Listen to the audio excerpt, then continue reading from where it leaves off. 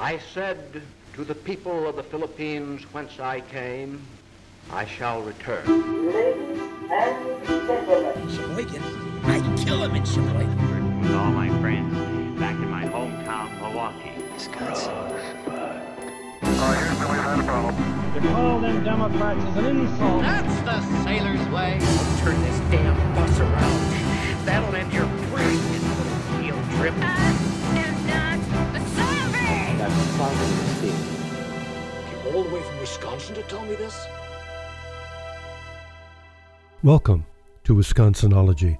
My name is Frank Anderson. Today's story is about a Wisconsin girl who reached the height of fame and became a noted international beauty in the 1930s, and of a curse that seemed to follow and determine the fate of many who chose the profession of being a Ziegfeld girl.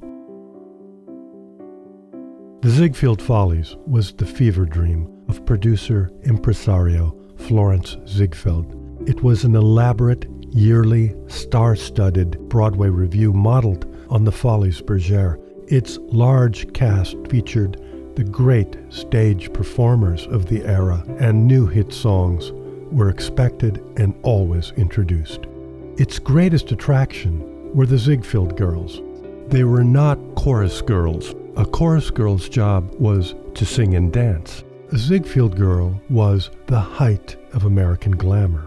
Their job in the Follies and in other Ziegfeld productions was to parade on stage in a series of constantly changing, elaborate outfits, sometimes scantily clad, other times dressed in massive, layered period costumes.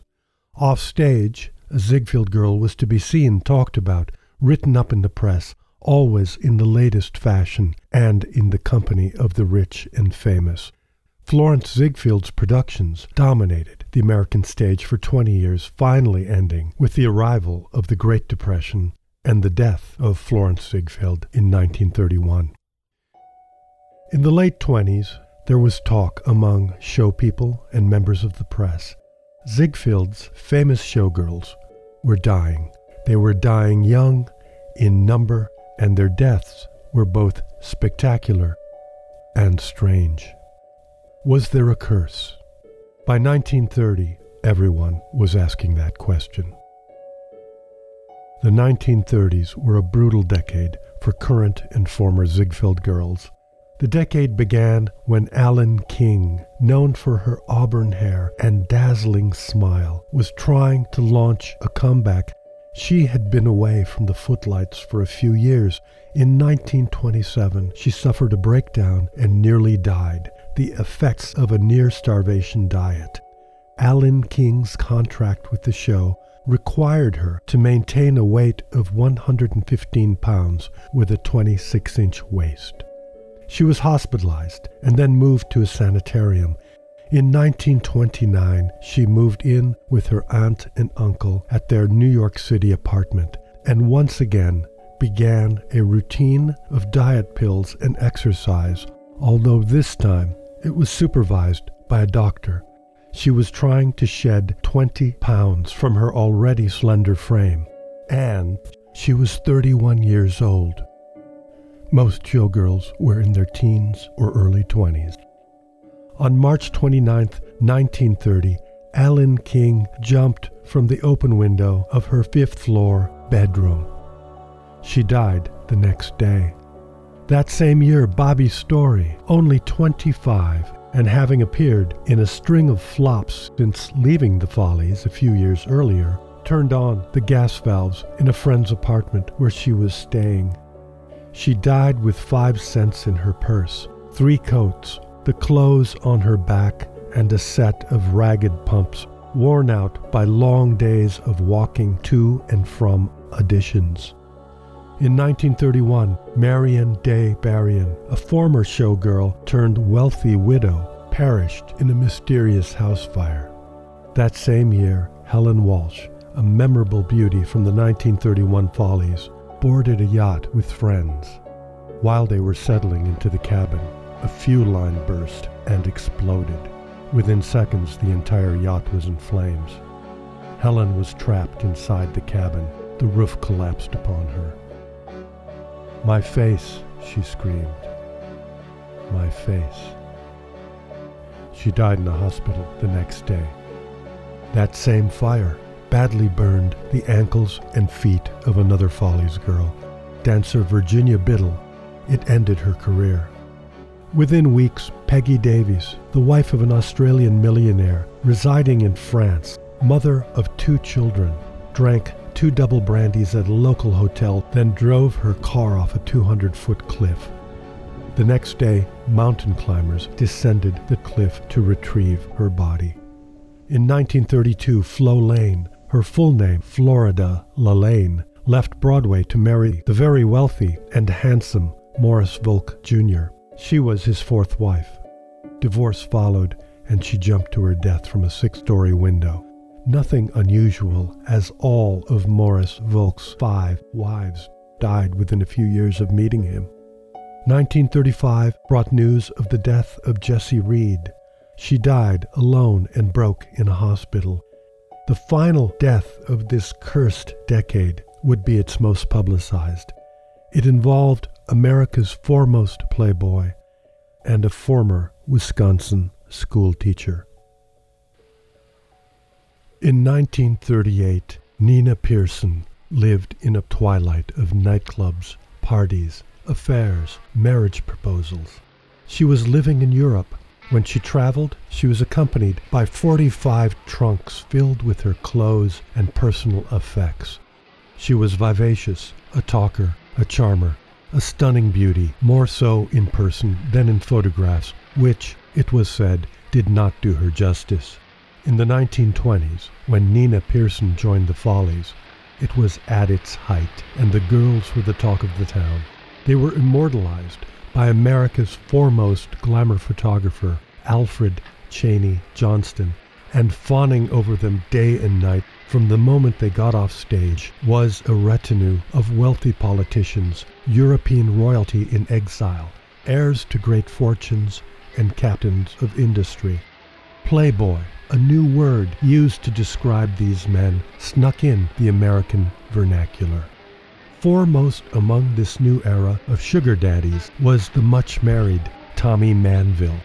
He was the grandson of C.B. Manville of Neenah, Wisconsin. C.B. was the co-founder of the Johns Manville Corporation, manufacturers of asbestos shingles, roofing, floor covering, and insulation products. By 1938, Tommy was 44 years old, prematurely gray, and heir to a fortune worth over $40 million. His cultivated image as a carefree, serial-marrying millionaire was a hit with the American public during the Great Depression. They liked knowing that somewhere, someone was being frivolous, buying Duesenbergs on a whim, and spending the yearly equivalent of a working man's salary every single night. A columnist noted that Tommy Manville knew more about blonde showgirls than he'd ever know about asbestos. Tommy spotted Nina Pearson on stage in 1931. The attraction was mutual. Nina Belle Pearson was born in 1904 in Spooner, Wisconsin. She was the daughter of a Swedish immigrant. After graduation from high school at age 16, she worked various jobs, including some time as a teacher in a country school near Superior, Wisconsin. Accounts of how she got to New York City are varied. Family legend has it that she was discovered in St. Paul by America's then singing sensation, Rudy Vallee. Another account has her being discovered by a different Rudy, screen idol Rudolph Valentino. Valentino was in Duluth, Minnesota, a stop on a 1923 national dance tour in which he would perform the tango, the dance that he sensationalized in the movie The Four Horsemen of the Apocalypse. The Rudy Valentino story puts Nina in New York City in 1924 at the age of 19. Nina loved her new life. She loved the whirl, the parties, the clubs, and especially the clothes. In 1931, Florence Ziegfeld died, and his follies came to an end. The Great Depression was in its second year. Nina Pearson was just getting started. Tommy Manville was in his usual high spirits when he met Nina. For the next 7 years, he and Nina were an on-again and off-again item, always on the verge of marriage, but not quite getting there. She spent a lot of time at Tommy's New Rochelle estate. A large diamond solitaire on Nina's finger did not escape the notice of the press. "It was from Tommy," she would say. "We're getting married soon."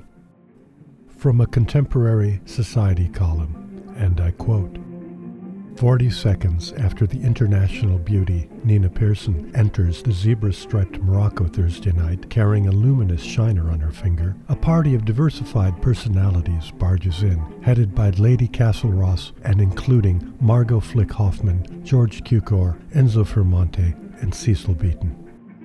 Such was Nina's life.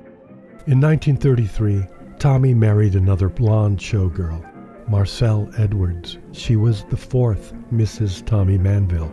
Nina responded by marrying Paul Leviton, a seemingly wealthy Parisian who had been hanging around Broadway for some years. After a wedding ceremony in London, Nina and Paul traveled the world together. A year later, they were divorced. In 1937, Tommy and Marcelle Edwards were over. Nina, having spent most of that year in Europe, triumphantly returned to New York and declared to the press that once again she and Tommy were on and that she was ready to become the fifth Mrs. Tommy Manville. In October 1937, Nina Pearson was living with Tommy Manville at his estate. A wedding seemed imminent, but with or without her, Tommy still enjoyed the nightlife and was still enjoying the company of new beauties. Nina and Tommy had been arguing. After one major blow-up, Tommy had the police remove Nina from his property. In 1938, she fled to Europe and lived lavishly, always in the company of the rich and famous. There were reports of marriage proposals in Europe. Nina was seen in the arms of several young millionaires. There was a quickly annulled wedding to the son of a British industrialist. There were also reports of Nina and Tommy getting back together in Europe. Summer brought a full card of parties, travel, lavish weekends at far-flung estates, and more marriage proposals, most of them quickly recanted. At summer's end, Nina was broke. Her only money, the meager remains of her divorce settlement with Paul Leviton, was long gone. Her residence in September 1938 was a suite at the King George V Hotel in Paris. Bills were piling up. She was temporarily out of benefactors and putting everything on her tab. In desperation, she wrote to Tommy Manville, asking for funds. On September 17th, a chambermaid entered her room for its daily cleaning.